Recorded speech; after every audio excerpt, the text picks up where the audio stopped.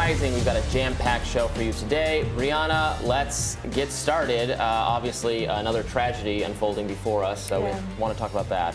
As 3 children and 3 adults were shot and killed yesterday in a Nashville grade school. The suspect, 28-year-old Audrey Hale, was also shot and killed by the police. Hale is transgender and a former student of the Covenant School, a private Presbyterian school. Police say Hale left a manifesto detailing, quote, resentment for having to go to that school as the reason behind the massacre. Officials have also determined Hale was heavily armed with at least 2 assault rifles and kept detailed plans in preparation for the shooting, including by hand-drawing maps and conducting personal surveillance. So far, police believe Hale shot at random and that no individuals were targeted. Those killed have been identified as Evelyn Dykehouse, Haley Scruggs, and William Kinney, all aged 9, Cynthia Peak, age 61, Catherine Coons, age 60, and Mike Hill, age 61. White House Press Secretary Karine Jean-Pierre spoke about the tragedy at the podium yesterday. Let's watch some of that. In his State of the Union, the president called on Congress to do something to stop the epidemic of gun violence, tearing families apart, tearing communities apart. How many more children have to be murdered before Republicans in Congress will step up and act to pass the assault weapons ban? Meanwhile, over in CNN this morning, national security analyst Juliette Kayyem encouraged viewers not to be distracted by the shooter's gender identity. Each of these school shootings has motive and means. Motive goes to the particular person, what's their mental health situation, what happened at the school, why did they choose that target? As Andrew was saying, what clues did they leave behind? What was their community seeing? And then the means. And then that's when you get the connectivity, right? That's when you start to see these are all starting to look the same, right? I sort of think now, like, we don't own guns in this country. Guns own us at this stage. And this is where we have to now focus on an important part of an agenda, which includes mental health, protecting our kids, fortifying schools, but also the connectivity, which is a certain kind of gun. Look, pronouns do not kill children, right? People with guns kill children, and it's going to be a distraction in our coverage and keep us from what we now know. So, yeah, this in many ways is very similar to debates we've had on this issue so many times. Every time this happens, there's a back and forth about whether there are individual factors, whether it's mental health, et cetera, that cause this particular individual to abuse their constitutional privilege to have access to a gun, to own a gun, to kill people. In some cases, the person has procured the gun illegally, so they do not have a constitutional access to the gun, in which case people say that it's not really about a gun control issue, it's about an illegal act that wouldn't have been bound by gun restrictions whatsoever. Other people still say that if it's harder to access a gun even illegally because there are more protections or restrictions on gun owners, that it would have prevented the crime, and around we go. But this one has the additional added quirk of being one of the few. I think there's only been 4 ever reported mass shootings that involve someone with a non-traditional gender identity. And there are some conservatives, I would say, that are pointing to that as what caused this incident to the exclusion of any other factors. Sure. I mean, we need to know more, obviously.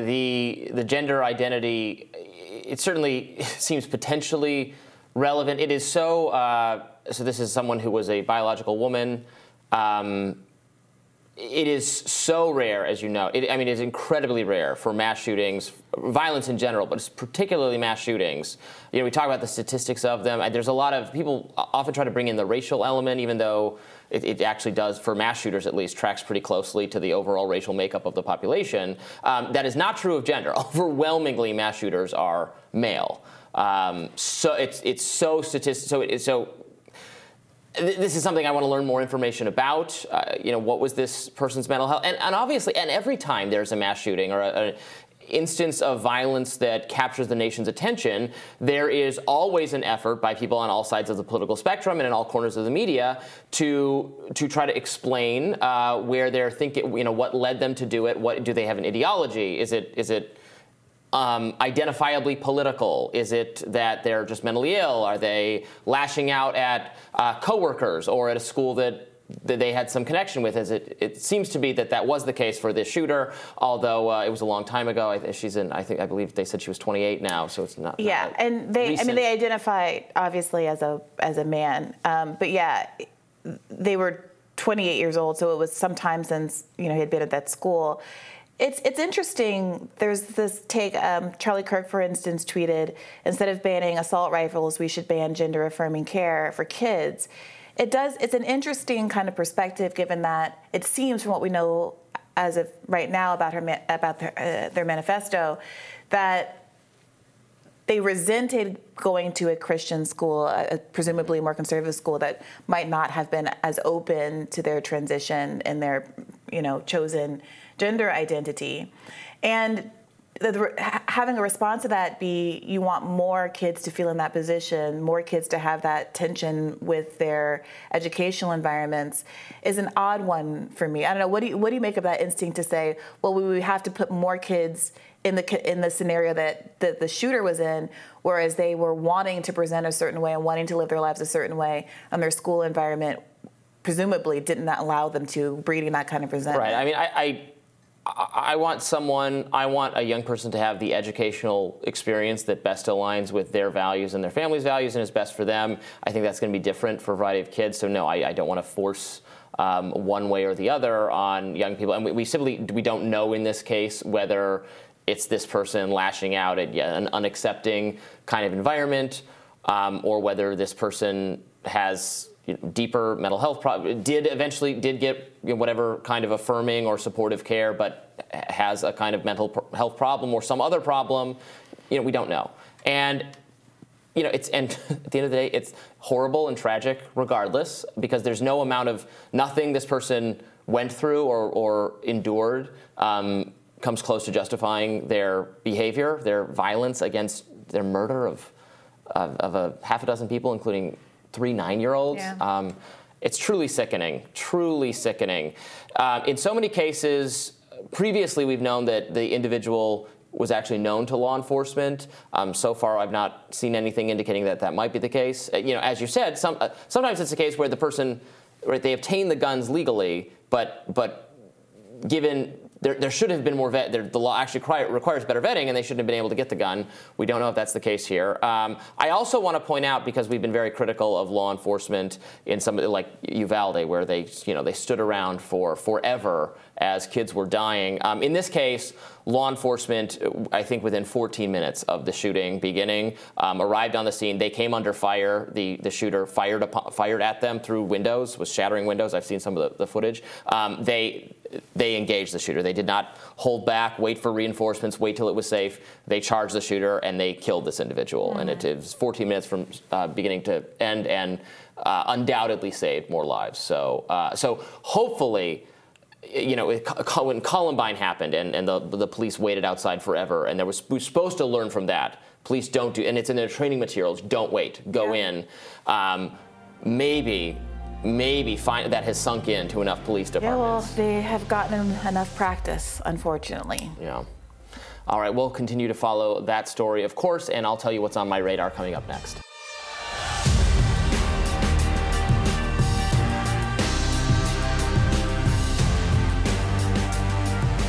What is on your radar today, Robbie? You'll like this one, Brianna. So last week, members of Congress relentlessly grilled Shuzi Chu, the CEO of Chinese social media giant TikTok.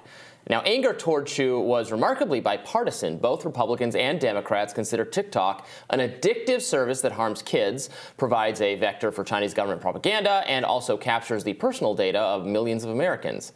Now, these concerns are not entirely unfounded. The Chinese government's thirst for censorship is well documented. The Chinese Communist Party, the CCP, has gone to great lengths to prohibit content relating to Winnie the Pooh, wherever it might appear, for instance, due to the beloved character's resemblance to General Secretary Xi Jinping. And when Google attempted to relaunch in China, the government forced the company to restrict searches relating to Tiananmen Square. Chu testified before Congress that political dissent is widely available on TikTok, but there is plenty of evidence that the social media platform has suppressed content at the Chinese government's behest. Let's watch. Have any moderation tools been used to remove content on TikTok associated with the Uyghur genocide? Yes or no? we do not remove that kind of content. TikTok is a place of freedom of expression. And Chair Rogers, like I said, if you use our app, you can go on it and you will see a lot of users around the world expressing content on that topic and many others. Thank you. What about the massacre in Tiananmen Square, yes or no? I'm sorry, I didn't hear the question. The massacre in Tiananmen Square. That kind of content is available on our platform. You can go and search it. I will remind you that making false or misleading statements to Congress is a federal crime. I understand. Again, if you go on our platform, you will find that content. Okay, thank you.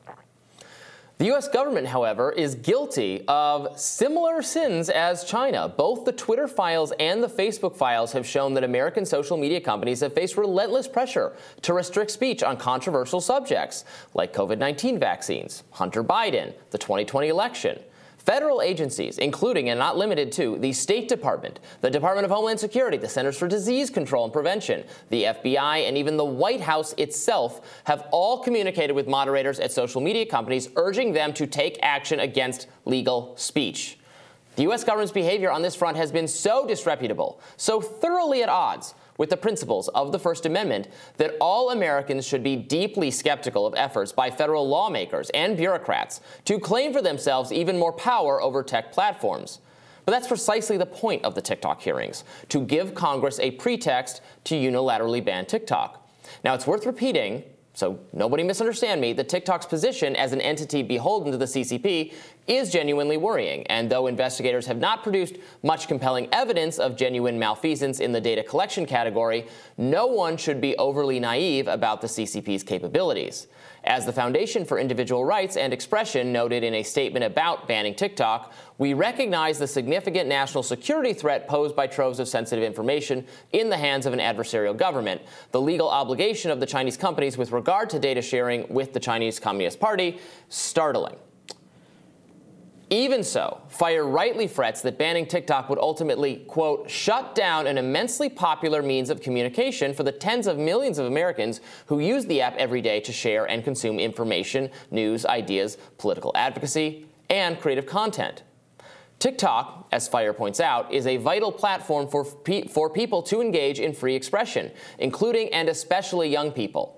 The U.S. government taking action against the platform because they don't like TikTok content, well, that's itself an act of vast censorship and a massive expansion of federal authority. I want to be clear on that. Now, worse still, there is every reason to think the U.S. government will misuse this newfound power to unilaterally banish specific social media platforms. The Restrict Act, which is a bipartisan bill that would authorize the Commerce Department to take action against TikTok, also empowers the Secretary of Commerce to, quote, deter, disrupt, prevent, prohibit, and mitigate transactions involving information and communications technology products in which any foreign adversary has any interest and poses undue or unacceptable risk to national security. The bill has co-sponsors of both parties and is supported by the Biden administration. But the Biden administration's FBI has taken the position that American social media companies were infiltrated by Russian bots, and that companies like Twitter are failing democracy by refusing to censor even more content. Mainstream media outlets and a coalition of government-supported think tanks have incorrectly accused social media platforms of being little more than useful idiots for Russian-backed disinformation campaigns. Should we expect the veritable army of federal bureaucrats obsessed with policing speech on social media platforms to narrowly utilize this new mandate to deter foreign threats and focus solely on China? Or should we anticipate that every weapon added to their arsenal is a threat to the free speech rights of everyday Americans? If the U.S. government really wants to counter Chinese tyranny, it should take greater pains not to resemble China's own approach to speech. Confusingly, some media commentators who oppose TikTok on grounds that the Chinese government is an enemy seem to almost admire the CCP's preference for state-issued propaganda. Zaid Jilani is a reporter at News Nation, and of course, Batya Ungar-Sargon is our co-host here at Rising, and now both observed recently that China does not grant its citizens full access to TikTok.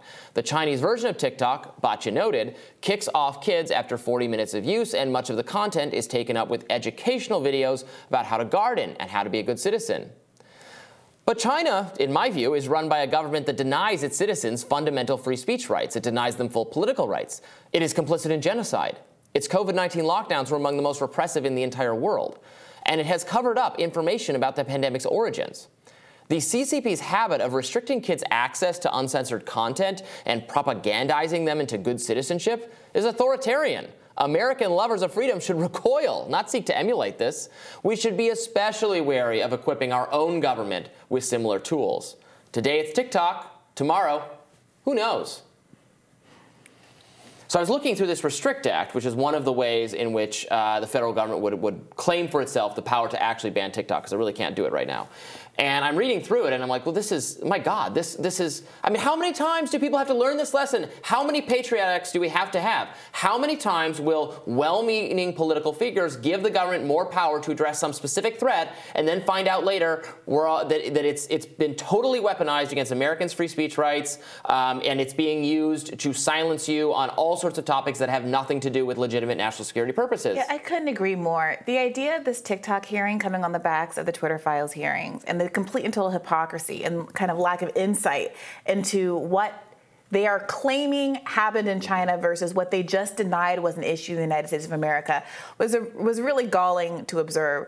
Also, I gotta say, it's borderline hilarious for me to watch Americans be mad at the TikTok CEO for the fact that Chinese kids are getting ostensibly better educational content on TikTok because of the restrictions in China that they purport to not want to happen in the United States of America.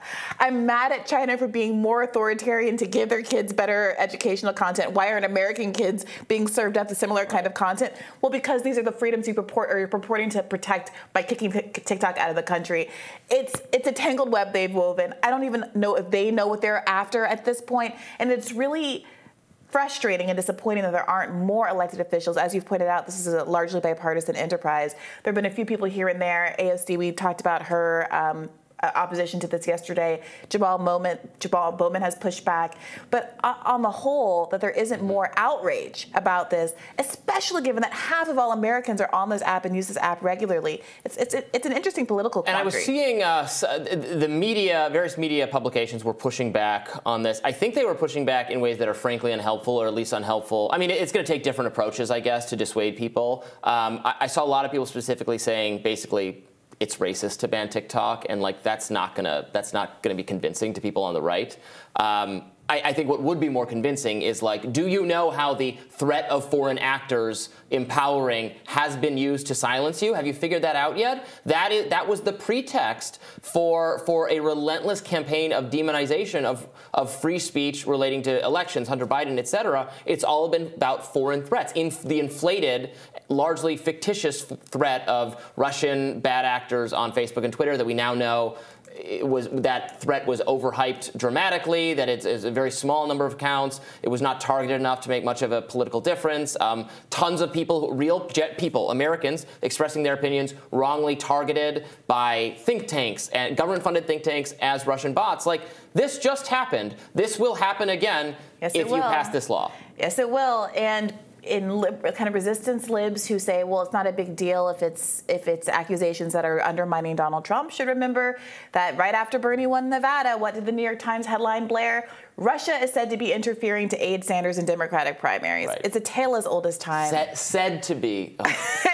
And then Bernie had to do like a media cycle where he went around saying, I disavow Russia. It's ridiculous. And it will, whoever you like, whatever you support, these kinds of laws will be used to be weaponized against your candidates. Mark my words, if this law passes a couple years from now, well, there'll be some horrific new censorship regime, and people will go, why is the government doing that? No, because of this law. Yeah, pitch perfect. I couldn't agree more with this radar, Robbie. Thank you, Brianna. We'll have more Rising right after this.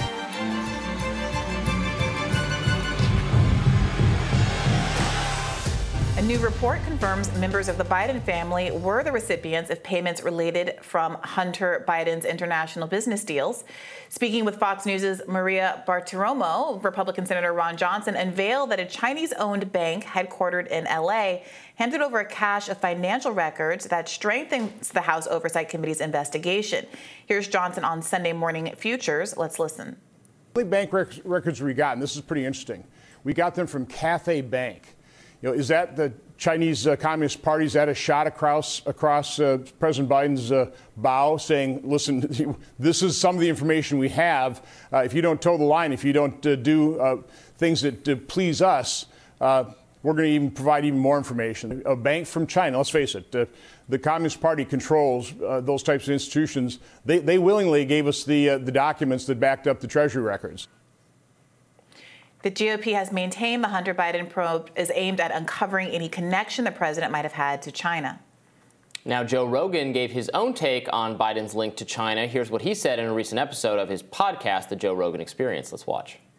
He's full of bluster, and he lied a lot about his record and his education background. He lied about a bunch of things. He's a goofy old politician that's been in that career. He's been in that lying business forever. And the China money that he's been getting for years, hooking up his son, the computer, denying the computer when it's like, bro, you could see it, bro. Crazy. Before the FBI declared that this was real, I was already watching videos of him like, bro, how are you going to say this is not real? It's all over the internet.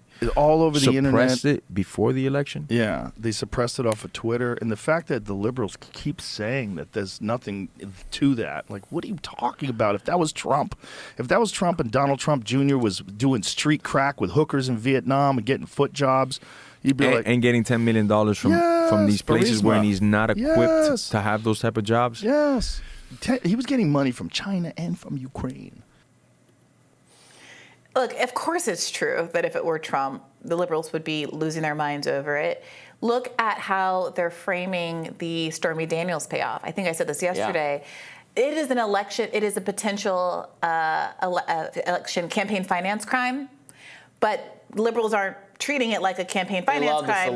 They love the salacious aspect of it. Exactly. So if the shoe were on the other foot, I think, of course, it's true that liberals would be all over it. They were all over, rightly, I think, some of the nepotism issues with the Trump members of his family, giving them actual staff positions, giving them offices in the White House. All of that was inappropriate. I think liberals were right to point that out.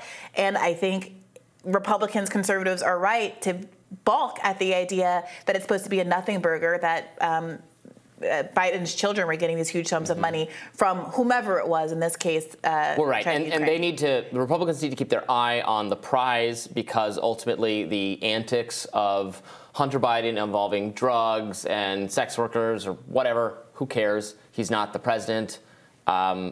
What matters is if he used his last name to engage in an influence campaign that roped in his father in some way. That's what we need to know. And then, of course, we also need to know about the law enforcement decisions that led to the suppression of the laptop story and all that, why the FBI didn't want to look, why they slow rolled it, those kinds of things. So I'm glad the Republicans are looking into this. There's always a lot being promised in terms of the Hunter Biden probe, that we're going to have some big revelation that never quite comes out. Again, we have learned that Hunter Biden was clearly trying to trade on his last name in a variety of schemes.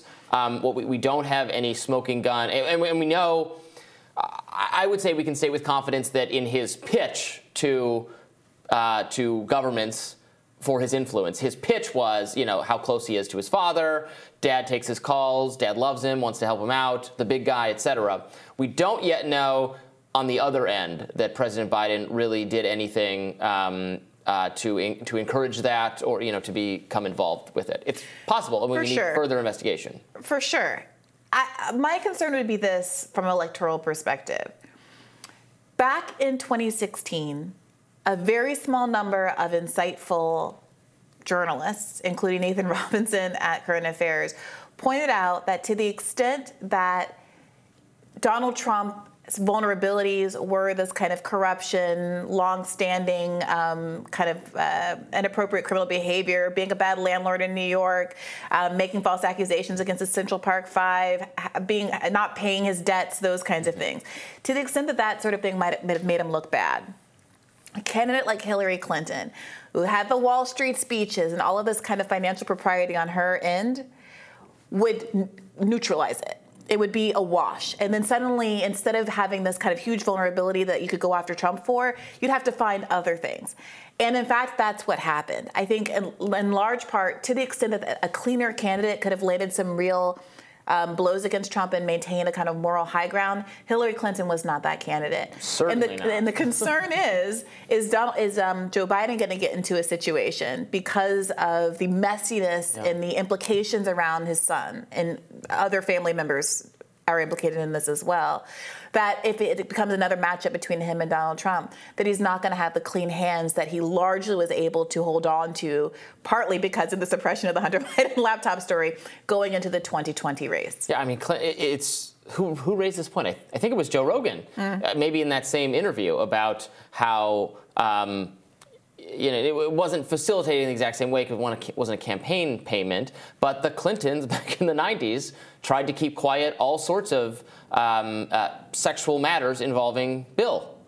So this was not unique to Trump. So it is, you're right there. Then it's both sized enough that you can't make a thing about it. Yeah, and look, does it matter if it's technically breaking the law versus kind of general impropriety when the part that you're really mad at with Trump is not the technically breaking the law? Because again, Hillary Clinton violated that same election law issue and was fined for it. But the impropriety, no. Obviously, you care about the salacious aspect. She violated that law paying for a discredited intelligence report that caused a media firestorm and wrongly influenced a lot of national commentators to believe that Trump was literally compromised by Russia and that Russia's influence over our government and all sorts of things. And the sexual deviant. Yeah. P-tape. P-tape. Right.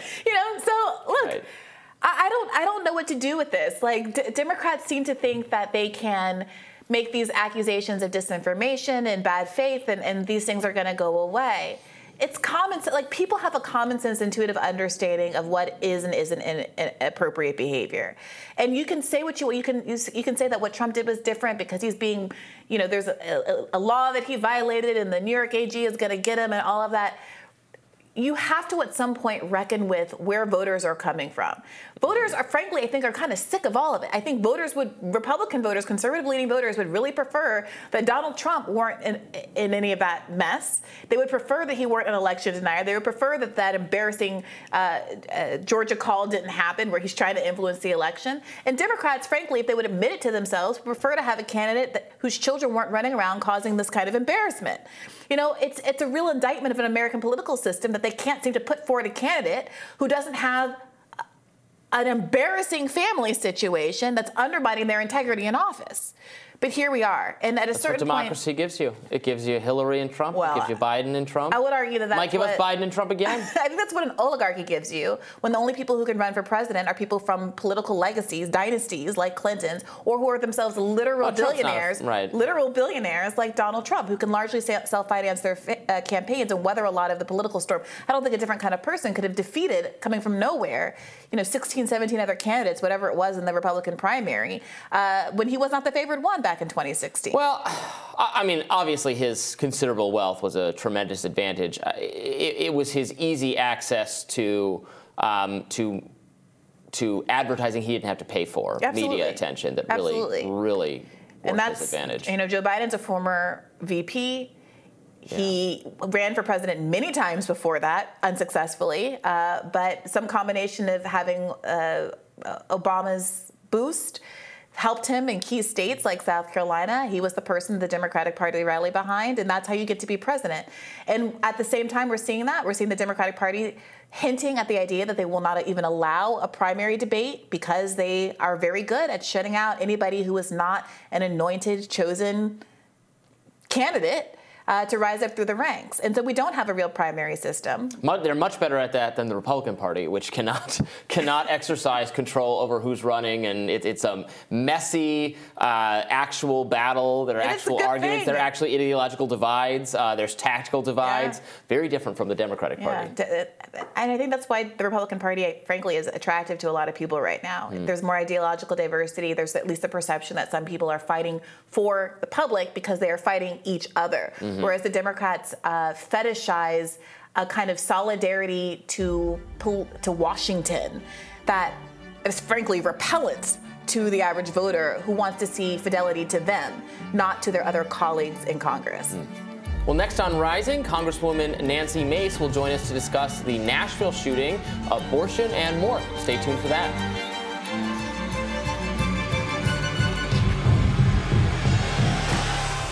During coverage of the Nashville school shooting, a woman interrupted a Fox News report to make an impassioned plea for gun control measures. Let's listen to that.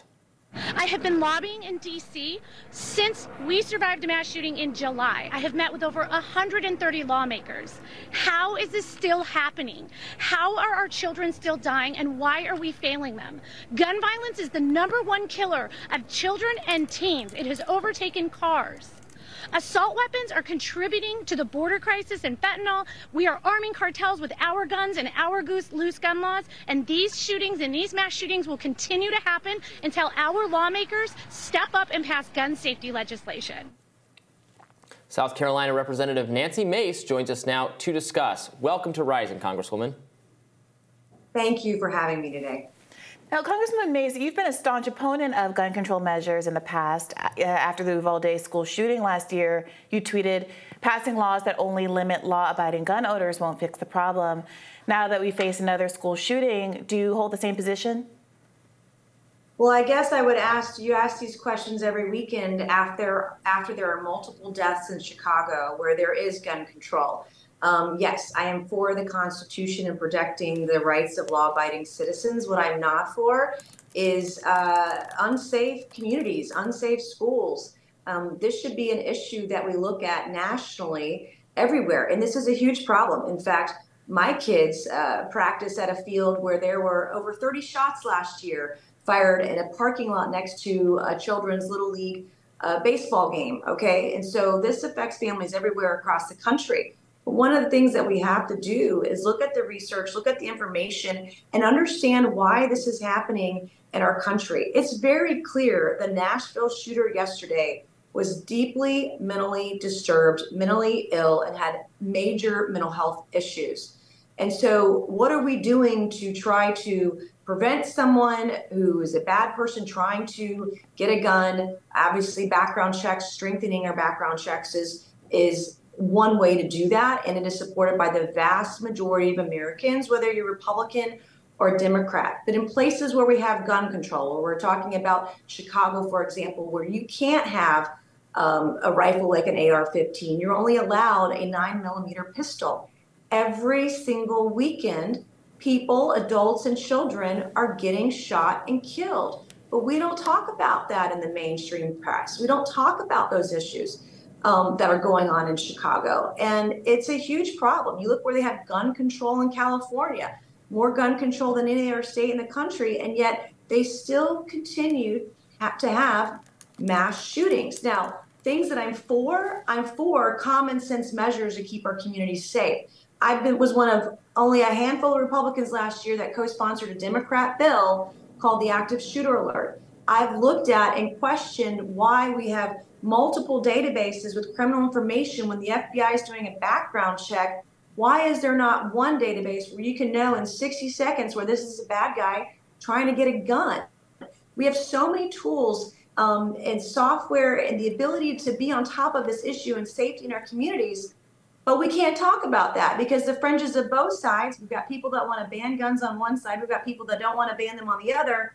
But very few people are willing to meet somewhere in the middle and find what is that common sense solution that will keep our kids safe and keep our communities safe and keep guns out of the hands of bad guys. And so I've been working on this issue for a really long time, as a state lawmaker, now as a member of Congress, and it's deeply frustrating. The FBI, when they're doing a background check, you're only allowed to use a fax machine when talking to local law enforcement agencies. When Dylan Roof went to go get a gun and murder 9 Black church members at Mother Emanuel, that didn't need to happen.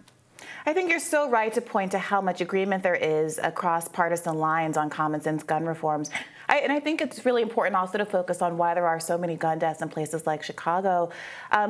Fewer than half, only 4 in 10 guns that are involved in killings in Chicago originate in Chicago. One of the problems that they are experiencing there is that weaker gun laws in nearby states account for the majority of sourcing for gun deaths in the state.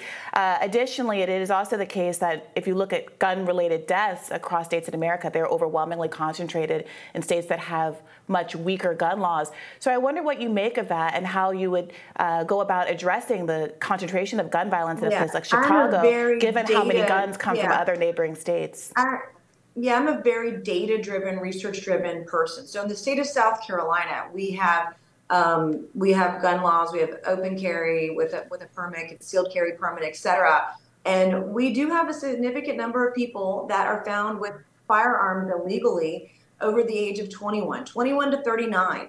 But we don't charge and prosecute those individuals for the gun crimes that they are committing. And that's an issue that is prevalent in a number of different states. And I've gone to my state law enforcement division and asked for data on gun crimes, for example, and you just can't get it. And then when you do get it, they'll send you hundreds of pages of information that you then got to take a calculator and manually add up all of this data together, and it's not relevant, and it's not easy to get to, because we want to know why people aren't being charged with gun crimes. We need to understand why people that have charges on their record are able to go buy a gun even when they pass a background check. When in 2023 you have all this technology, you should know in 60 seconds whether this is a bad person trying to get a gun. And these are all things that people, whether you own guns or don't own guns, that's just a very common sense measure.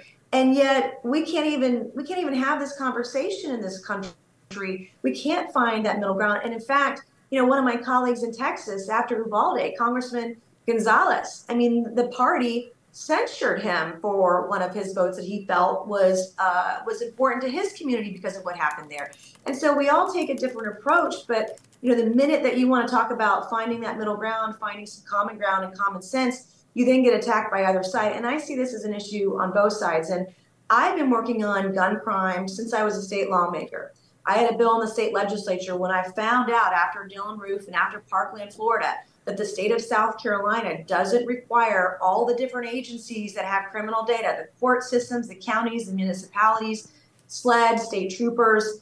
All these different agencies have different databases with criminal information, and they're not required to put it all in one place so that you can find out in 60 seconds what's going on with someone's criminal record. That doesn't exist in our state. It doesn't exist in most states. And that is a real problem when we're talking about strengthening background checks, when we're talking about getting guns out of the hands of people that will use them in mass shootings. And so it's a huge problem, but I think one of the things we can do is looking at our databases with criminal information. We're just unwilling to have that conversation. It's devastating, has devastating consequences in our country.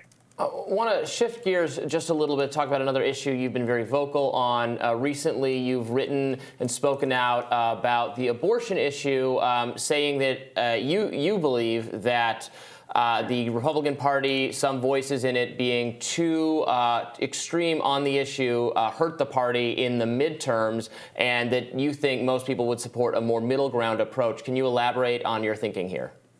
Yeah, this is a deeply passionate issue to me personally. I was raped at the age of 16. I dropped out of high school at 17. And just a few weeks ago, for example, there were 21 members of the South Carolina State Legislature that not only did they draft a bill, but they actually filed a bill that would criminalize women who had abortion and charge them with murder. And in the state of South Carolina, murder can mean execution. So you would, in a sense, the state, if it were to pass, and it'll never pass, thankfully, but they were going to give more rights to a rapist than the woman who had been raped. They were going to put women up for the death penalty who had abortions for any reason. And so you see these conversations happening and actual legislation being filed. And it's like, what the hell is going on here? This is not right.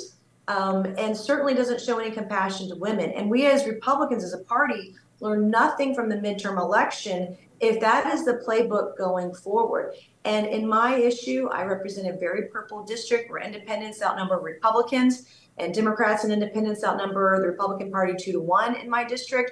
But the number one issue in my district right now is inflation. The number two issue is abortion. And our district went from mildly pro-choice, pre-Roe v. Wade, and then it went to vast majority pro-choice after Roe v. Wade, because people can be pro-life but also not want the laws to change. And that's what we saw happening.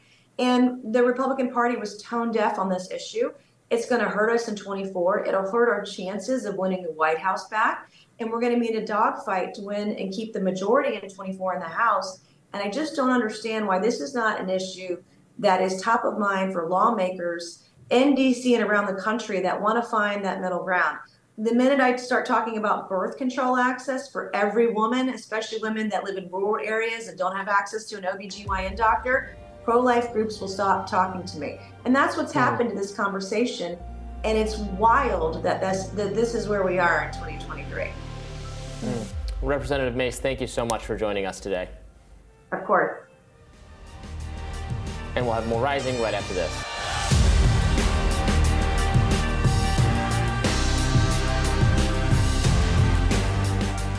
Conservatives are coming out in full force against gender-affirming care in the wake of yesterday's school shooting in Nashville. This comes after news reports are confirming that the suspect was a transgender man. And we're going to play a little bit of footage now from the Nashville PD's body cam footage showing them going in, confronting, and killing the shooter. Be wary of this. This is some strong content, so don't watch if it's going to disturb you. Let's play it.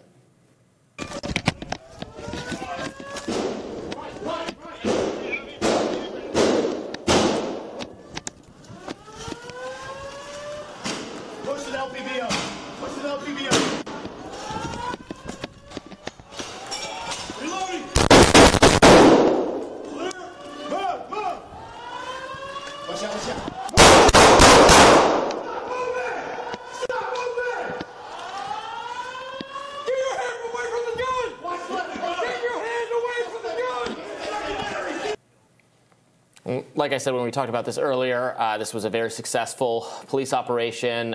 It took about, I think, 14 minutes between them getting the call and the killing of the shooter.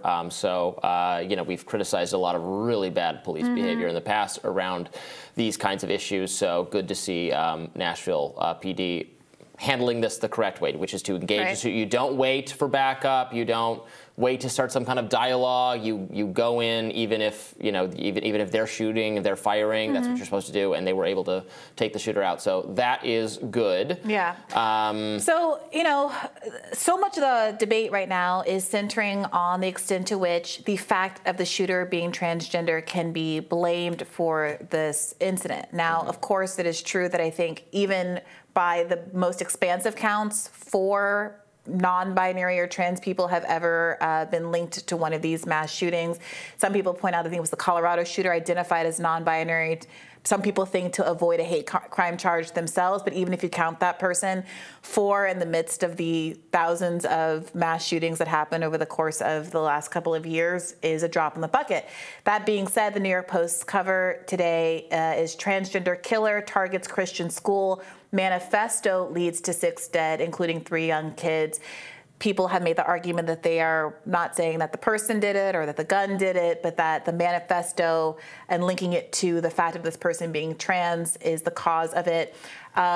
Turning Point USA's Benny Johnson tweeted, "Trans ideology frames our movement as saving kids from genocide. In reality, it is they who are committing genocide against children. Listen to their rhetoric. If you don't affirm their existence, you deserve to die." Of course, again, this is a very anomalous case. Would we say that of white straight men who are more typely the perpetrators in these situations? I would argue against that. Sure, but many in the liberal media would. I have seen so many articles about banning white straight men. No, about the whiteness and not so much the straightness, but the whiteness. We need to talk about whiteness. That's often a response to mass shooter situations, even though white people are not disproportionately likely to commit. Is it analogous shootings. to saying that we should ban the existence of white men or not allow them to? I've certainly read articles about decentering whiteness or eliminating whiteness. I'm sorry. In response to mass shootings. Are there legislative efforts to end white straight men? No. To prevent white straight men from identifying as white straight men or moving you're through the world as white straight men? what certain commentators are saying in response to this. I'm saying I often read that commentary. I'm describing the idea that this incident, this tragedy, is being used to advance, to provide fodder for a legal movement that's already underway to pass any number of bills that prevent people from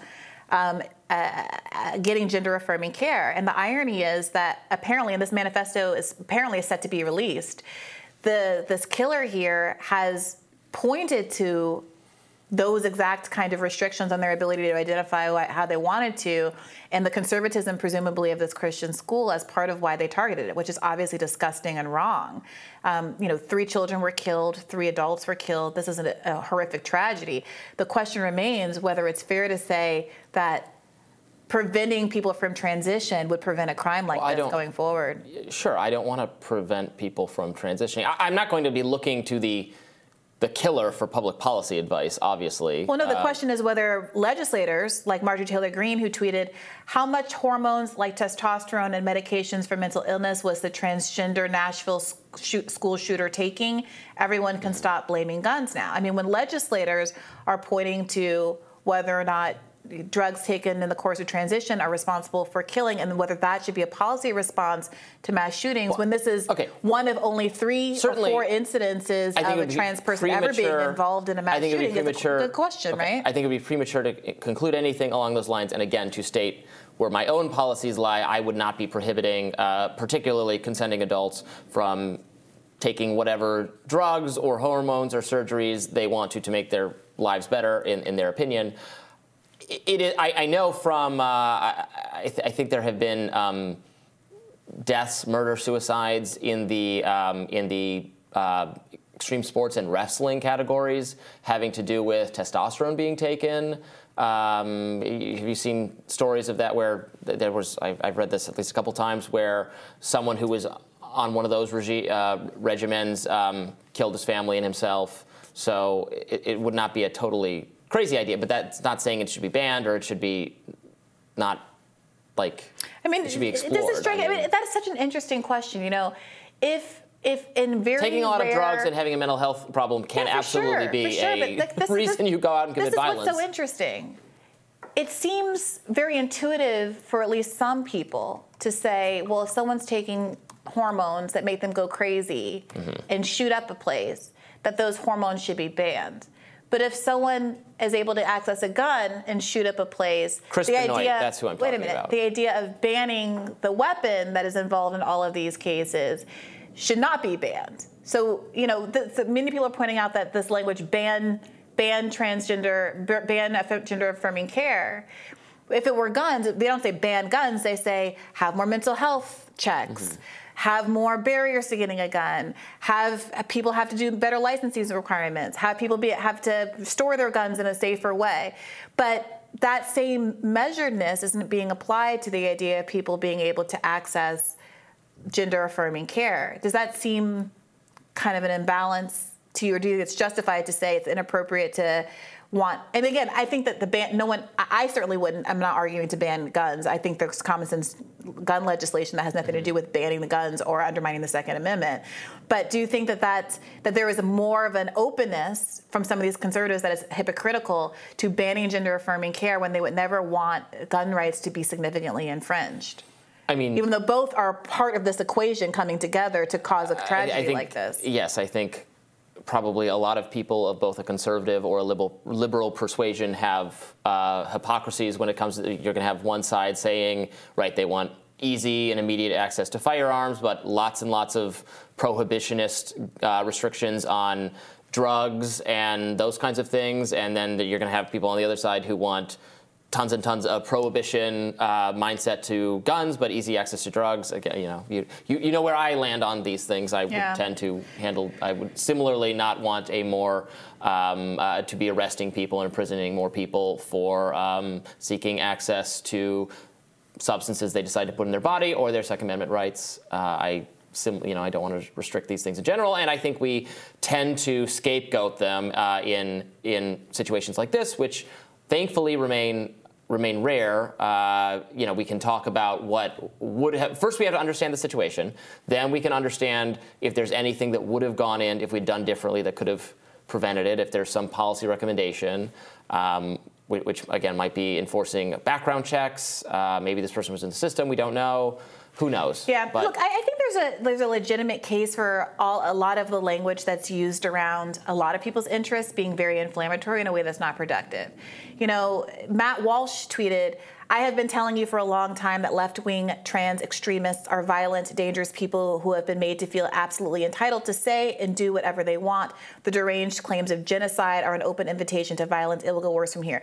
Now, I don't agree with that. I do think that there is a kind of hyperbole in some activist language that can, you know, if you think that the harm that's happening to you is so great, then of course the logical conclusion would be that you are able to take really extreme actions to rectify it, right? At the same time, I think that there's many people who talk about hordes coming over at the border, white genocide. What was the term that Tucker Carlson was using that everybody was so upset about? That around the last shooter, I forget what it was, who made reference to the language that Tucker Carlson had used, and people were making those kind of accusations. I mean, the Buffalo shooter who was talking about all that white supremacy and using the terms that Tucker Carlson likes to use. I mean, across the board, you can make that claim that people are using language that is so hyperbolic that it is making people feel entitled to take lives as a consequence, to rebalance the playing field as they see it's unequal. But it does strike me as very interesting that where you might see, say, trans people talking about them being themselves being the victim of genocides is a problem, and not the kind of white nationalism that has become very mainstream, even on mainstream channels like Fox, like Tucker Carlson. Again, actually, I did pull up the article I was thinking of. This was Jesse Singal in New York Magazine responding to this. He has countless examples of media people and activists drawing a link between mass shootings and whiteness. He has the actor Cole Sprouse did this. Robbie, Think Progress said when we were talking about mass shootings, we were talking about white men. Newsweek said if white men... I agreed with that, that you don't need to prove that. Right, the claim isn't that people don't observe. No one's mad that, like, wow, it is really odd. Everybody initially was like, this is so odd. Of course we're going to observe and point out that this was a trans person that killed someone, precisely because it's so rare. Yes. The jump that I'm concerned about is to let's ban trans people. The fact that it is so rare should make the opposite case. Not that these people should be banned from existing, it's very but rare. It's unusual. Trans people are also not a large yes, but people have percentage done of the population. I'm glad you brought that up, because someone ran the statistics, and even for their representation of the population, they are dramatically underrepresented in school shootings. In school shootings. That's what this is. This is there's a difference between school shootings and mass shootings, too. This is both. Yeah. And they're dramatically underrepresented in both, I would... Yeah, there are not that many. There are a lot of school shootings. There are a lot of incidents involving guns. They happen every day in America. Yeah. Mass shooting incidents with a high number of casualties are so rare that this is going to... But the issue is that the point is they are dramatically underrepresented. So whereas people are pointing to other instances in which it's very common, if not overrepresented, common for white men to be involved in these. And it just tracks with their overall population numbers. But still like black people, Asian people. Okay, go ahead. And still nobody is calling for the banning of white men. We want to have a talk. Wait. We want to have a conversation about what social factors are causing this, what's influencing this, what's going on, but not banning them. I think if people wanted to have a conversation about whether or not, it is obvious from this person's manifesto that their personal relationship to this school, that the fact that they felt the school was conservative and perhaps did not affirm their identity is directly linked to why they did this. That's obvious and should obviously be a part of the conversation. The part that is distressing for folks is the idea that banning the existence of trans people would prohibit some meaningful number of killings. I don't want to ban anyone. I think what a person on the right would respond to you is saying that they're not trying to ban whiteness, but they are trying to stigmatize whiteness and white people in education. That is the way this group of people making this argument, activists, media figures, their power, you're right, is not to write legislation banning white people, but to infect organizations and institutions with DEI consulting and all that stuff to stigmatize and... Well, I agree. I think that's wrong. I think some people have that impulse, and I think it's wrong. The point shouldn't be to stigmatize white people or white men. There's way too many people in the country to be trying to make pariahs of members of our own community. The goal should be to help folks who are obviously in a situation where they're feeling like they need to lash out in this really horrible, destructive way, and I feel the same way about whatever motivated this person to act in this way. Just to note, I was talking about great replacement theory. That was the word I couldn't use. That was the motive for, I believe, the Buffalo shooter. And so the question becomes, if we're going to interrogate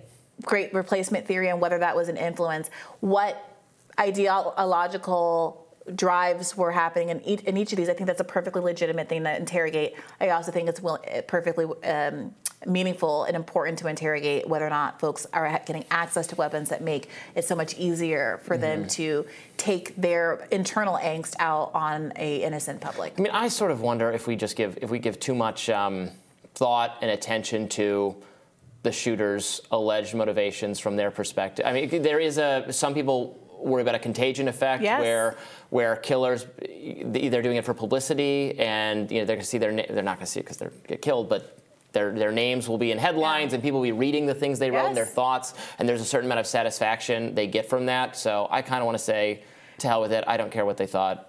And there's an argument happening right now about whether or not the shooter's manifesto should be made public. It seems like that is the intent, and that feels to me like potentially a mistake. We're still talking about, what was it, Elliot, the Santa Barbara shooter's manifesto, because it was so visceral and so many folks read it, and who knows what influence that has had on many people. The Buffalo shooter's manifesto. Right. Obviously, I don't think the government should stop people from reading things like that, but whether media organizations should behave more responsibly and maybe not even use the person's name, not pour through their manifesto trying to understand. Killing people is such a insane and irrational act. And like they're almost by also unusual. Yes, it's almost by definition crazy. And so if you're trying to find logic and why, so it all makes sense. I mean, it's natural. We want to understand things. We want to fit the puzzle pieces together. We want to take from TV and movies this is what led to the steps. Because it makes us feel like it couldn't happen to us. If we understand it, we can figure out how to avoid being victims of it. Right, but bad things happen, and it's frustrating and not always satisfying to understand why. For sure. More Rising right after this. The Department of Justice has announced a new indictment against disgraced FTX founder Sam Bankman-Fried. Prosecutors allege the former CEO paid out $40 million to at least one Chinese government official in a bribe to unfreeze Alameda Research's accounts in China. These accounts held more than $1 billion in assets, according to the DOJ. So this is interesting. So he had his money tied up in a Chinese exchange that they had shut down or they'd frozen the assets of. So he had $1 billion he wanted to move out. So he paid a $40 million bribe to a Chinese official, allegedly. That's what the U.S. government is alleging.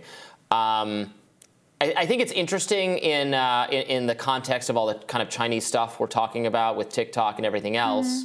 Reminder that this was someone who donated tons of money to some Democrats, also to some Republicans, also generous media funding of several progressive mainstream media organizations that generated what seemed to me like pretty favorable initial coverage of Sam Bankman-Fried. He was spoken of in very sympathetic terms, in very, but he's so well-meaning, such a whiz kid. He was trying to do something really good, and his cause is so noble, and maybe just got caught up in some stuff. So this is interesting that this is what they're trying to get him on right now, and then I assume there will be other charges. Yes, this is just the tip of the iceberg. This is from the New York Times' most recent coverage. They've now charged Mr. Bankman-Fried with 13 criminal counts, including securities fraud, money laundering, and violating campaign finance laws. The 31-year-old is facing more years in prison now because of these additional charges, if convicted, and this might put more pressure on him to take a guilty plea, is what people are thinking by stacking up these kinds of charges.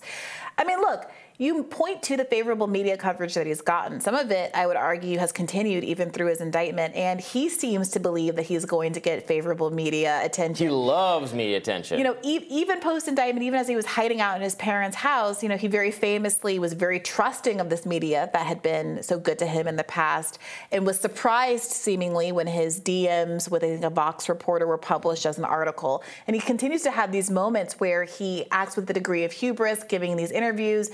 sitting in front of the camera, potentially with, in one instance, it looked like there were some off-screen actors, maybe even his lawyer parents advising him. But he doesn't seem to think that he can incriminate himself. He seems to think that doing these appearances is going to do nothing but improve his standing in the public eye and potentially legally as well. And he's very just wrong confusing. about that. He's absolutely wrong about it. I mean, he might improve. It's totally possible he could improve the people's opinion of him in the public. But this is not what the public thinks of him is ultimately not going to matter. Like, they're going to charge him. I don't see any reason from a law enforcement perspective why they would not go as hard as possible on him, which is generally what they do. You have someone who's making all of these statements that can then be used against him, who is very easy to sort of entrap himself. You're gonna throw the book at when he's making your job easier. They're going to have all sorts of things to charge him with because they're going to want us, look at us taking down this major this guy who is doing crimes. Yeah, I think that's possible. I don't think any of the glorifying media attention is going to do anything but, he can pad the walls with the profiles. He can pad his jail cell walls with the profiles of him. Well, look, I do think that historically, people who commit financial crimes, despite having stolen, in so many cases, so much more money than your average petty criminal stealing, deodorant, razors, diapers, or whatever it is from CVS or Walgreens, tend to do much less time. There is a perception, there is a bias built into the criminal justice system that a certain kind of person can't handle jail, or that their years of their lives spent in jail are more wasted or more worthy outside of jail than other people. Very silly. But that's why there have been pushes at various times to have more standardized sentencing guidelines and things, because I've heard it in the course of my practice from judges who have opined on how much worse it is for a white-collar criminal to spend time in jail than someone who is poorer or blacker, or they seem to think is going to be more well-suited to an incarcerated life, or who has degrees or business prospects outside of jail that makes it seem more worthy to some folks to be outside of jail. So I do think that there's a sentiment that's hard to escape that this man, this whiz kid, would be especially disadvantaged in a criminal context. But we'll see what happens. Yeah. So what do you make of him paying a bribe to a Chinese official? We're talking about all our concerns about how how the Chinese government's behavior can affect us here in the U.S. and the self-censorship that goes on and all that. I think that China is a country, one of, if not the biggest economy in the world, and that people are going to have to get used to some things happening in China without using the specter of China to be some boogeyman about communism and scariness. And there's a way that CCP, Chinese Communist Party, has been injected into a lot of stories to make them seem, I think, sexier than they are. There are other countries in the world. Some of them have different economic systems to the United States.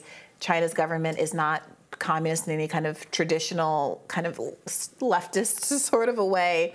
It is authoritarian. And I mean, it's communist in the you got to pay the party official to get your business done. If that's how you want to define communism, you can knock your socks off. But the irony is that if we're talking about you have to pay the business person to get your business done, Ukraine, our most entrenched, valiant ally, is the context of Joe Biden's son being paid these amounts of untoward dollars. He was on the payroll for a Ukrainian energy company, getting, $50,000 a month for zero expertise whatsoever. So the idea that this is about communism and not about global corruption that is endemic to all of these countries and oligarchs is a tough pill to swallow. So a bribe is a bribe. It was an American capitalist doing a bribe to get his way in China. And so it doesn't, I don't know, what do you think about it all? I don't know. I think he's going to go down for it. That's what I think. Yeah. It's I think there's a certain amount of hubris in having trusted to put so much money, $1 billion, in a kind of foreign exchange that you'd have even less control over than you would in the U.S. I mean, this is all so much just gambling, really. Yes. An atrocious amount of gambling, which fine, gamble all you want, but then when you lose, you lose. I mean, this is kind of a theme we're returning to a lot with the crypto sector and the tech sector more broadly, is that gamble with your own money, if you want to do it, or gamble with other people's money if they're allowing you to do it, but don't expect anybody to come in and rescue you, specifically not the government.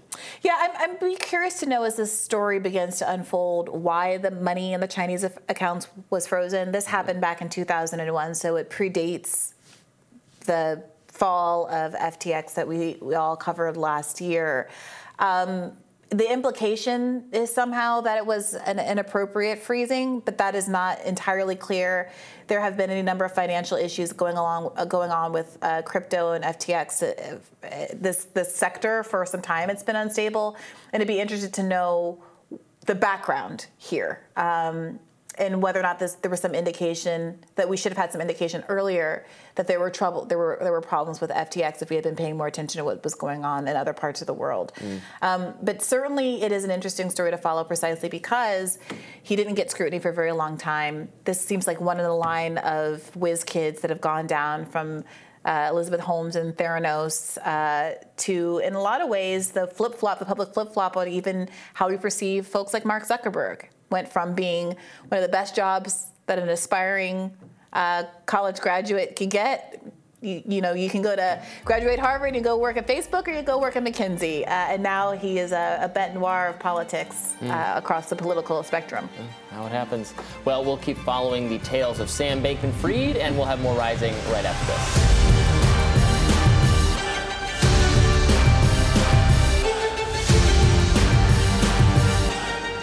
Protesters and strikers are waging a war throughout France against pension reforms. Millions of protesters have filled the streets. Police warn the demonstrators intend to, quote, destroy, injure, and kill. In response, the French government has deployed 13,000 officers, with nearly half of them sent to Paris. Protests continued this morning with striking railway workers in Paris, burning flares and flags. Interior Minister Gérald Darmanin said more than 1,000, quote, radical troublemakers could join the marches. Of course, they are joined by ranks of teachers and others who are participating in a general strike showing solidarity against these proposed pension raises in the age that people will receive their pensions. According to AP News, union leaders and those in opposition to President Emmanuel Macron blame his government for the protest violence and have said that his push to raise France's legal retirement age from 62 to 64 sparked it. Trade union protesters have blocked the entrance to Paris's Louvre Museum. Critics say that police officers have used excessive force against protesters, and a police oversight body is investigating claims of wrongdoing by officers, again, according to the AP. Joining us now to weigh in is international editor at El Ciudadano Media Platform, Denis Rogachuk. Welcome. Thank you so much. It's great to be back on the Rising. Yes, thanks for joining us. Tell us more about what you see going on and what you think this all means.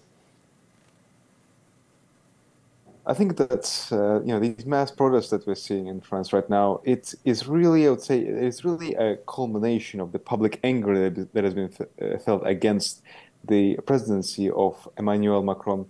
We have to remember that this attempts to raise the retirement age from 62 to 64 has long been on his agenda. In fact, originally Emmanuel Macron wanted to push the retirement age to 65, or albeit gradually.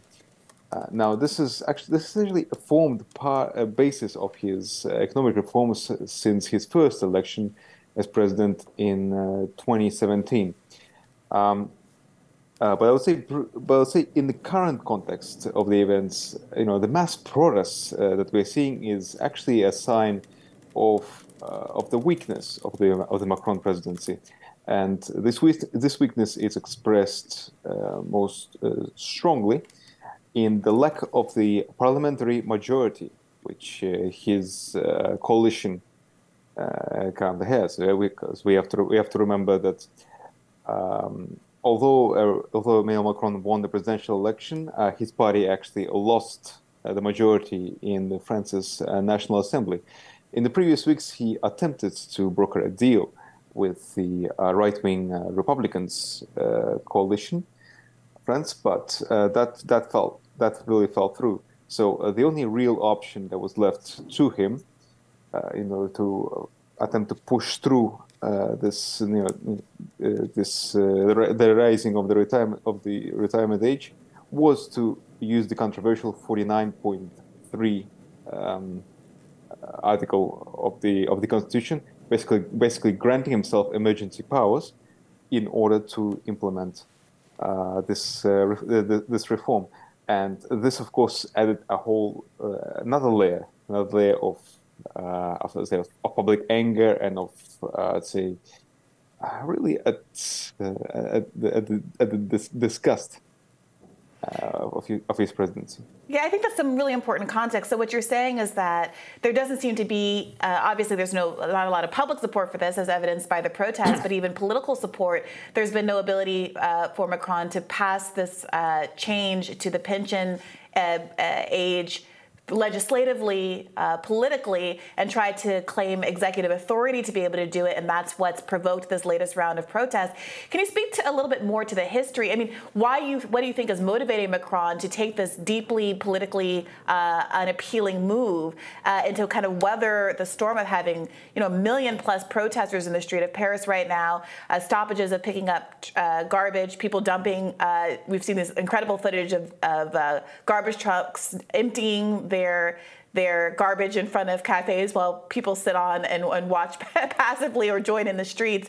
Why take all of that on if there seems to be no political support kind of legislatively or among the public? Well, Bria, I believe that you actually illustrated in a great way the way that this strike is actually united a great a great number of the different sectors of the French working class. Since I'd say the main driver force of this strike is, of course, the General Confederation of Labor, but as you just mentioned, the sanitary workers and the workers in the the garbage man and even those who employed in the cleaning service have also joined in on the action, as you say.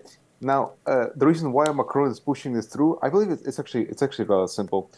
We have to remember that since the beginning of the conflict in Ukraine, and since France pledging to support the Ukrainian government in this conflict, and also implementing sanctions against Russia together with the other members of the European Union and the United States,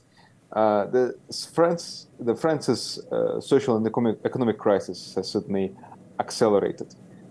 This is particularly with regards to the rising living costs, rising inflation, rising energy prices, everything, and the rising in the retirement age. I believe that one of the main motivators for Macron was actually this very economic crisis. So this is seen as a measure of trying to deal with the enormous budget deficits that have been created as a result of the rising energy costs in the country. So, yeah, I mean, that creates an obvious issue. I mean, people live a lot longer than they used to. When I don't know exactly when France is, specifically structured it this way. The U.S. has raised the retirement age to, I think, 67 for many workers. So is there an issue of expecting younger people, working people, to keep providing for people who've retired and are now going to be around for a lot longer than previous generations used to at a time of such difficult economic crunches, as you point out? I believe that there are certainly the social and the cultural aspects of this reform. We have to remember that France currently has one of the most generous pension systems in the world. I believe that according to the latest statistics, once the French workers retire, on average, their pension is equivalent of approximately 75% of their full-time earnings in their previous job, and this is I'll say this is really like one of the main foundations of the French welfare state. Is one of the main foundations of the social fabric of France, and I believe it has also been like a point of pride of the French Lucas for a very long time. There is also definitely this there is this aspect that you mentioned, which I believe has also been used. This argument has often been used as a justification for the rising of the retirement age. I believe, but this is a reform that certainly would also actually impact the younger generation more so than the generation which has already retired or is about to retire, because according to Macron, this change will only be fully and completely implemented by 2030. So it will most likely actually affect the population that is currently in their 30s and their 40s and in their 50s, rather than the retirees that are about to end employment right now. Yeah. It's similarly the case in the United States that an aging population or a longer living population is used as a justification for efforts, principally by conservatives, to raise the retirement age here as well. Of course, there are reforms like simply not having a regressive tax to fund Social Security. That also could be an option, but in a country where millionaires set the agenda, there's a lot of resistance to actually just taxing the rich to fund retirement programs for working people. Thank you so much for joining us here, Dennis, today. Thank you. And we'll have more Rising for you right after this.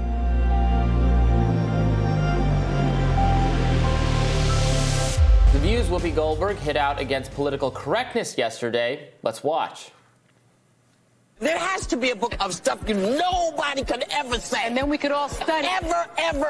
Then the book would be banned. Include everything. Include everything. Because I tell you, the things that change, you can say this, but you can't say that. But next week you might not be able to say this.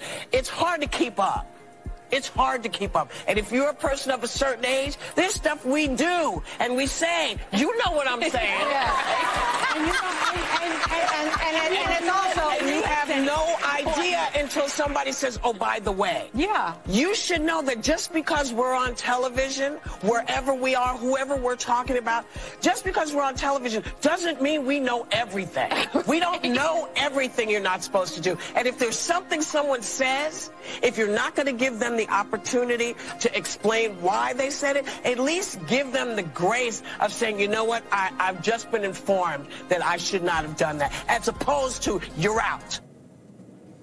That rant was in response to the removal of a Mississippi news anchor who was removed for quoting Snoop Dogg live on air. Let's actually go ahead and play that before we discuss.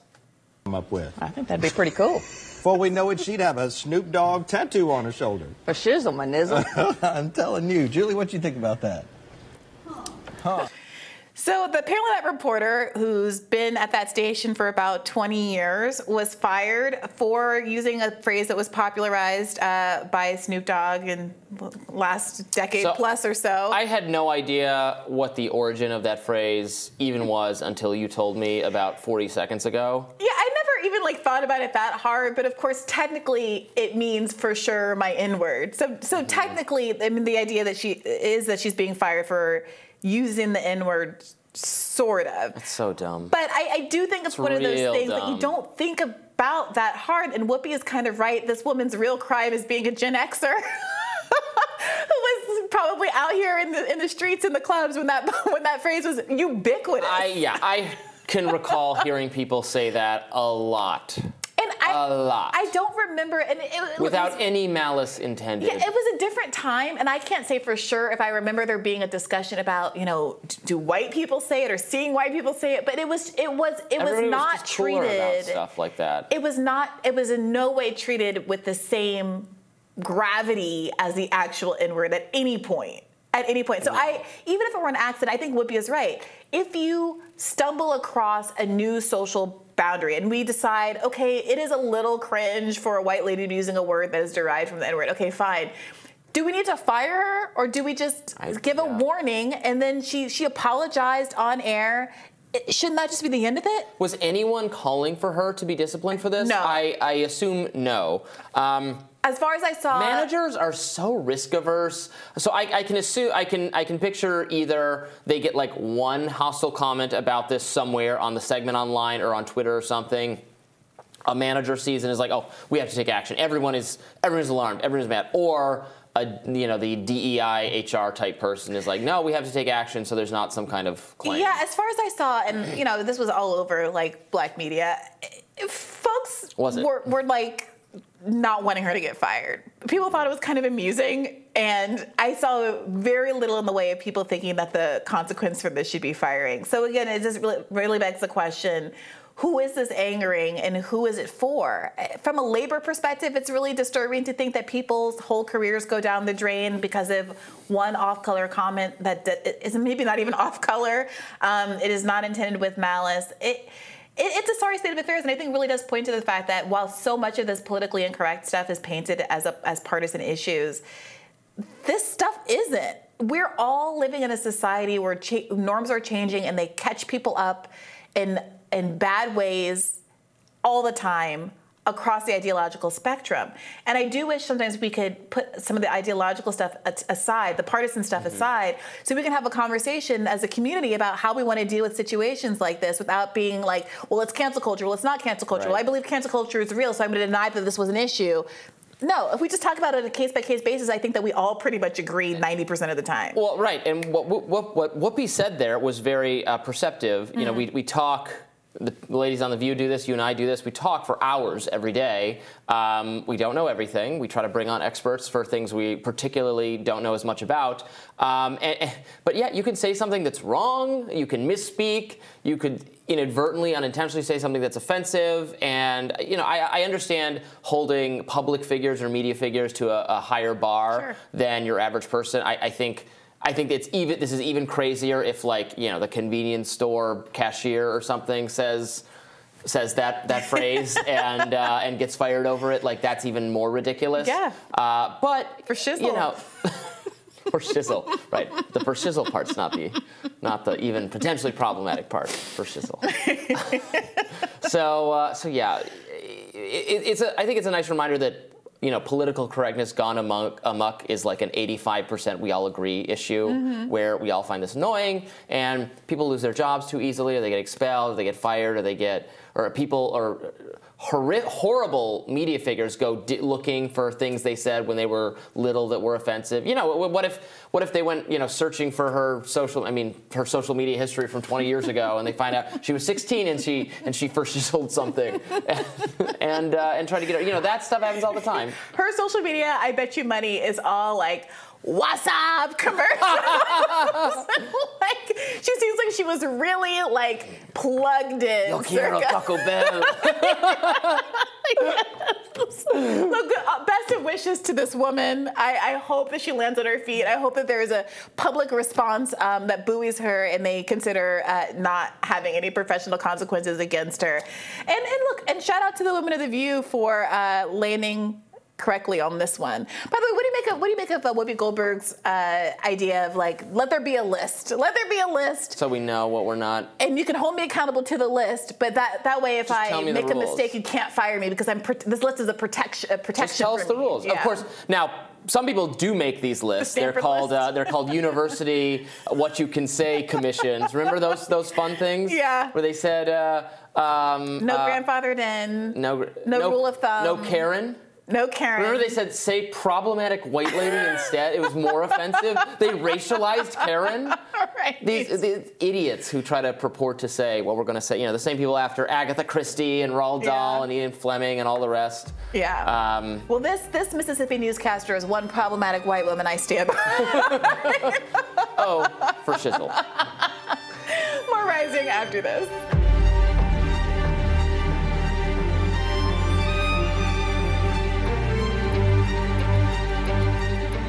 While Meanwhile, journalist and Twitter Files author Matt Taibbi was testifying on Capitol Hill for Congressman Jim Jordan's weaponization of the government hearings on March 9th. IRS agents actually came to his doorstep, claiming issues with his 2018 and 2021 tax returns that same day. That's according to the Wall Street Journal. Now, yesterday, Jordan sent a letter to IRS Commissioner Daniel Werfel and Treasury Secretary Janet Yellen seeking an explanation for why Taibbi received this unexpected guest. Taibbi tweeted in response, for those asking, I don't want to comment on the IRS issue pending an answer to Chairman Jim Jordan's letter.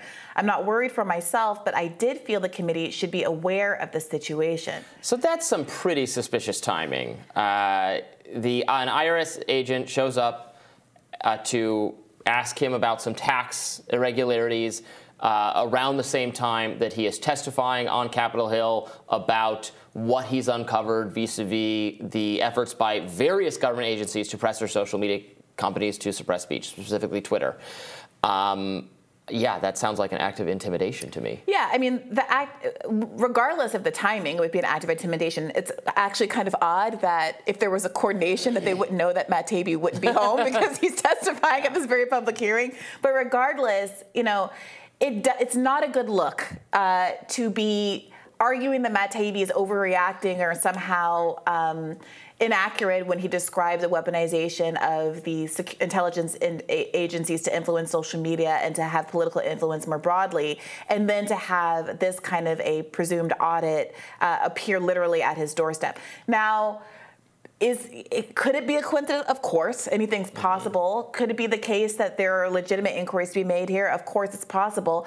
But this is the issue. When there are all of these instances lined up against each other, when you're able to, weave together a narrative that's really compelling, when you point to the raid at Mar-a-Lago, when you point to the way Matt Taibbi is being treated here, it starts to become a presumption of guilt. And it's incumbent on the government to prove that it's actually running its agencies with the stated interests of the agencies in mind, instead of trying to target various citizens who are going against the administration. Well, and because the tax code is so complicated, it's especially complicated for people who work odd jobs or multiple jobs, or freelance journalistic work, like how Taibbi operates. Now maybe he's more regular at Substack is probably his main source of income, but it would not be surprising to me if there's some technicality just because of probably the various sources of revenue he has.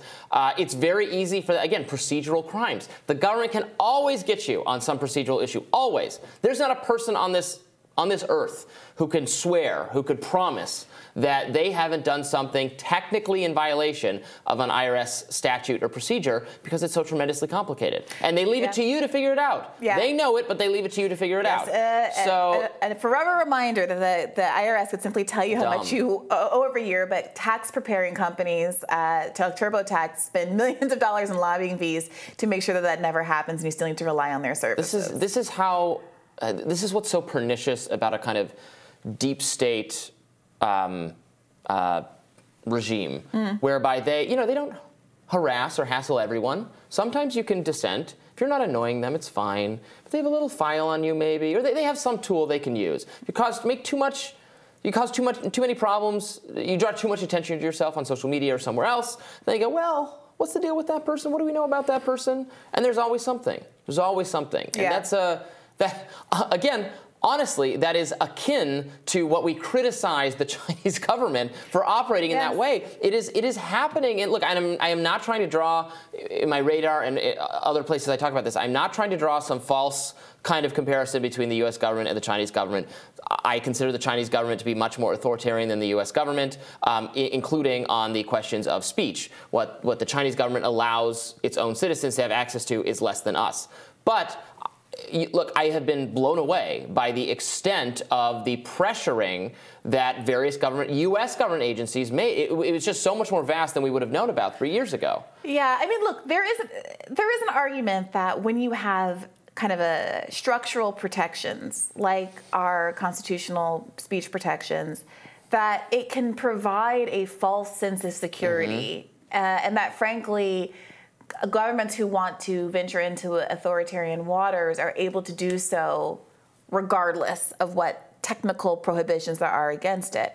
And that what you end up with is just a system where the abridgment of speech and these kind of what we perceive to be a fundamental rights is just more discreet in a way that actually makes it more difficult to push back against the United States than in some other countries. And I mean, that again is an overstatement.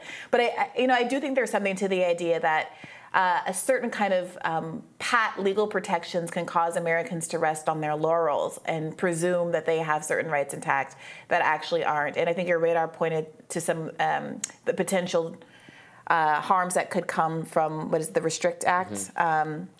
And this is another scary moment. Again, we don't know exactly what happened here. Matt Taibbi is, I think, being wisely waiting to find out more before he says too much about this on the internet. But I think he's right.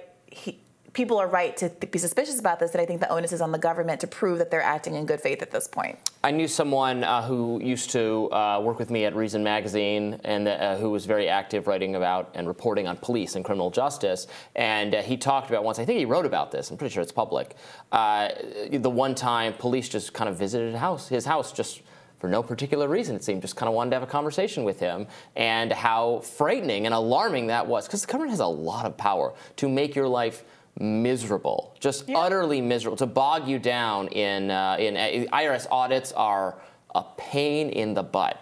Yeah, I mean, this is the argument that people have been making about police activity and the choice to focus on certain neighborhoods, largely predominantly black neighborhoods, that people feel like they've been under surveillance, that people who haven't done anything wrong are getting regular pat-downs.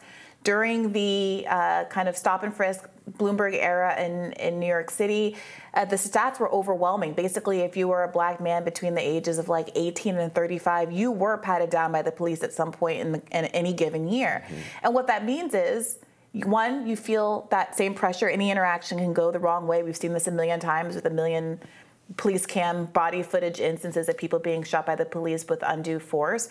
And moreover, if you have done something kind of wrong, like say you're carrying some amount of marijuana on you before it was legalized, it means that if you're not part of the surveilled population, you're much less likely to be caught up in the criminal justice system than if you are a part of the surveilled population. So the police have the ability to create criminal justice outcomes, not on the basis of who is more or less guilty, but based on who they choose to focus on. And that's exactly what's happening here. The police or the intelligence agencies could choose to focus on someone like Matt Taibbi because they are inconvenient to the administration, to the political infrastructure, are shining a flashlight on bad actions by the intelligence agencies themselves.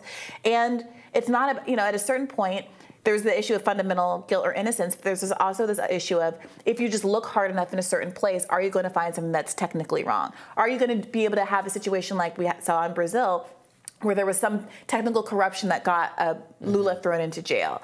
And are people going to finally wake up and realize that this idea that, well, if you didn't do anything wrong, you shouldn't be concerned, is a license for these kind of organizations to terrorize folks? Yeah, it's never been true. Well, people will say, well, if you've done nothing wrong, you have nothing to hide. Right. That's not how it works, because you also could have truly done nothing wrong. They investigate you, and then in the course of the investigation, you have some interaction with them where you don't speak with perfect truth because you recall things differently, and then they'll get you on perjury, obstruction of justice, something like that. Even if you didn't do anything wrong, you have to be very wary of these actions they can subject you to. Yeah. So I was very chilled to see this. The IRS should back off just to remove the potential that this has anything to do with the testimony that Matt Taibbi offered and the work he is doing to expose these same exact agencies for, in my view, violating the First Amendment rights of Americans, at least violating the ethos of free speech that should prevail in this country. Yeah, sure. We'll have more Rising right after this.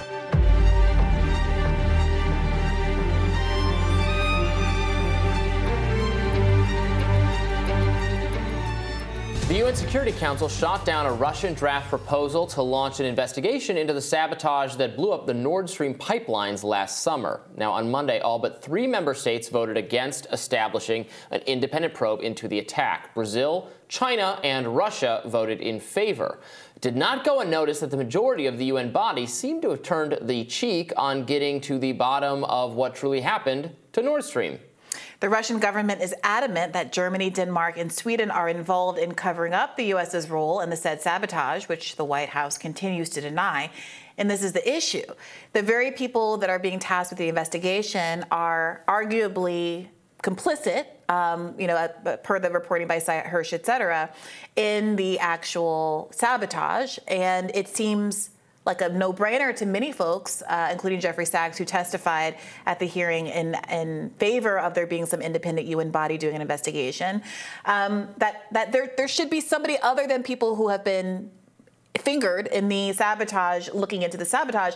For some reason, the UN, which is exactly that kind of a body that's been ostensibly set up to serve this exact purpose, is turning a blind eye, turning its cheek and saying that Russia and Germany and people who were directly harmed by this sabotage should basically accept that they're never going to potentially get to the bottom of what happened here. I think it goes to show why it's so hard to take the U.S. government at their word that we had nothing to do with this, when you have all these very suspicious factors, including the statements by Biden, by Victoria Nuland, and others about before the explosion about how Nord Stream it will be handled, it will not be operational, which sound like they're indicating some kind of U.S. involvement down the line, and then something happens to Nord Stream, and now they don't want an independent investigation.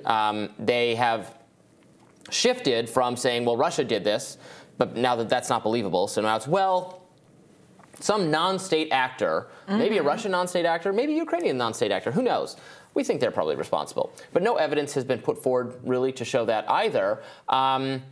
There's a lot of legitimate questions. There was good reporting from Sy Hersh, who we've interviewed on Rising, who responded, I think, quite eloquently to some of the criticisms others have had about his story and, whether the details about, what the radar was showing, where the boats were and all that kind of stuff. So, go watch that interview if you're curious for how he responds. But look, we definitely need an independent investigation. We have to know. It could be, again, maybe it was the Ukrainians on their own. Did they inform the U.S.? Maybe it was the U.S. ordered. Maybe something else, but we deserve to know, and look, there needs to be an investigation. The whole point of the Sy Hersh reporting, and this is what the mainstream media is getting away with by not reporting on the Sy Hersh report, not talking about the details of the Sy Hersh reporting.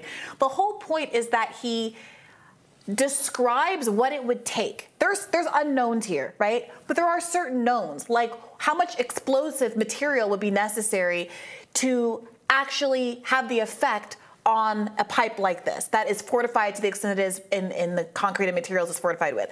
What it would take from a technical perspective to get divers down to the bottom of the sea to do something like this. And what it would take from an intelligence perspective to be able to get unspotted to this point in the ocean and conduct this, right? Those are the knowns. And what Sy Hersh did, which none of the other reporting, including this piece in the New York Times from last week or the week before, that seemed to be putting forward a narrative that, shall we say, is very convenient to the intelligence interests of the United States,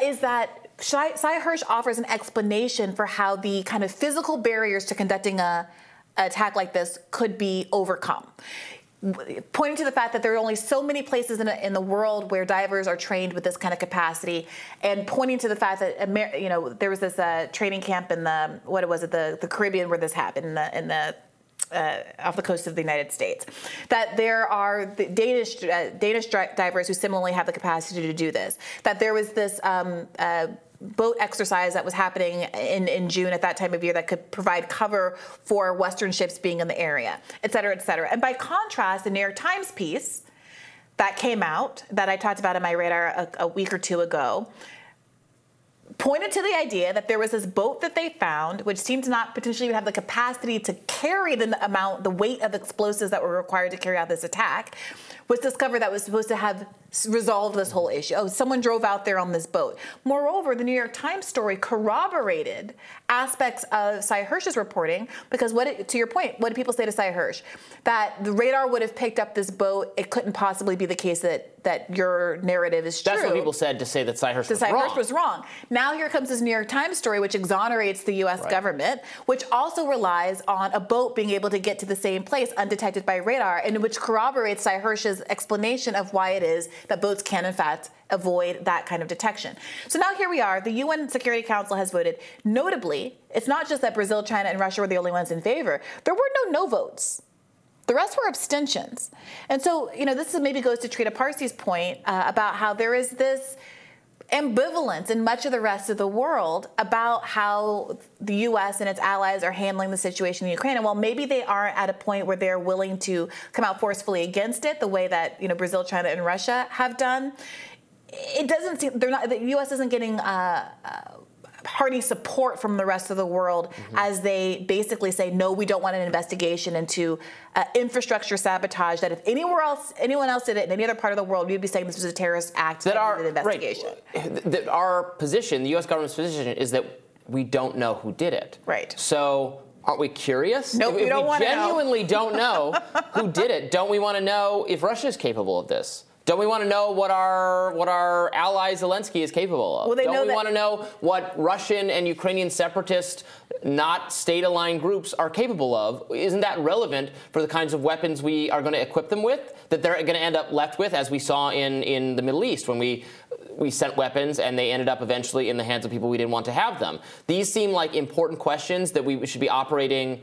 We would want all the facts so that we can better structure our Ukraine policy. Even if it's going to be the same policy of supporting them, you'd think we want to know. So the fact that we are not particularly curious is a little interesting. Yes, someone stole cookies from the cookie jar, and they want to appoint the 6-year-old with crumbs all over its face to investigate the crime. Rules-based order, I don't know. I don't know how much. I call it the fools-based order. Robbie. It's kind of like it's not funny, but I don't know what you can do other than laugh because of how flagrant this sort of a thing is. It's the UN. What possible excuse could you have? And by the way, I interviewed Ro Khanna about this on my podcast week before last. And I asked him specifically whether he thought that the UN should investigate this and or whether there should be some independent congressional investigation into the US's involvement. And his answer was basically he doesn't think it's risen to that. Really? He doesn't think it's necessary. Well, Republican Senator Mike Lee didn't agree. He said he would like to see an investigation. He put out a statement saying that he wants to eliminate the U.S. as a potential suspect, but he's not able to do that based on the statements that, again, Biden made. Very incriminating statements about this happening. That's why I think even people who really don't think the U.S. did it have to be aware of how it looks, given what the State Department said. Right. So there needs to be an investigation. And look, this matters. This matters for Europe. This matters for an ally, for Germany, that was going to. This was going to be an energy source. Yes. We're talking all about the energy crisis in Europe, frustration, protests, etc. People not being able to heat their homes, and that's going to have an impact on European NATO desire to support the war. And of course, they're not doing nearly as much to financially support the Ukrainians as the U.S. is. I think a lot of us think that even if this war is going to continue and Ukraine's going to continue getting support, that honestly that should fall to Ukraine's own neighbors more so than the U.S. Actually, this is a criticism Trump has made of kind of foreign policy going back forever that resonates with a lot of people, and I don't think it's wrong, that we shouldn't be the world's policemen and piggy bank, that we're responsible for funding, for protecting the forces of good all over the globe. Europe and European countries get to be free riders here, and that's not really fair, given this is a very European issue. Yes. But at the same time, the people are not going to be willing necessarily to support something, to support the people of Europe being more involved in funding the Ukrainian defense when they can't keep the lights on in their own and homes. in fact, we talked about this with a guest on today's show from France, who's talking about what some of the motivators of the protests, and 1 million people in the streets in Paris are. They're trying to raise the pension age, and the justification is largely that they have these deficits that are created by the energy crisis that was created by the Ukraine war. So now they're telling French citizens who's worked their whole lives, you have to work a few extra years so we can fund this proxy war that really has nothing to do with us anyway. And people, I think, are justifiably very upset about that, and millions of them have decided to take to the streets as a consequence and do general strikes, mass labor strikes in the country. So this is a crisis that has far-reaching implications, and yet no one And the UN Security Council seems to be especially interested in finding out what's going on here, absent Brazil, Russia, China. Odd that. Tomorrow on Rising, we'll be back with another fantastic edition of our show. Be sure to like, share, and subscribe so you never miss any content. And for those of you who like to listen while on the go, we are now available anywhere you listen to podcasts. We'll see you tomorrow. Thanks for watching. Goodbye.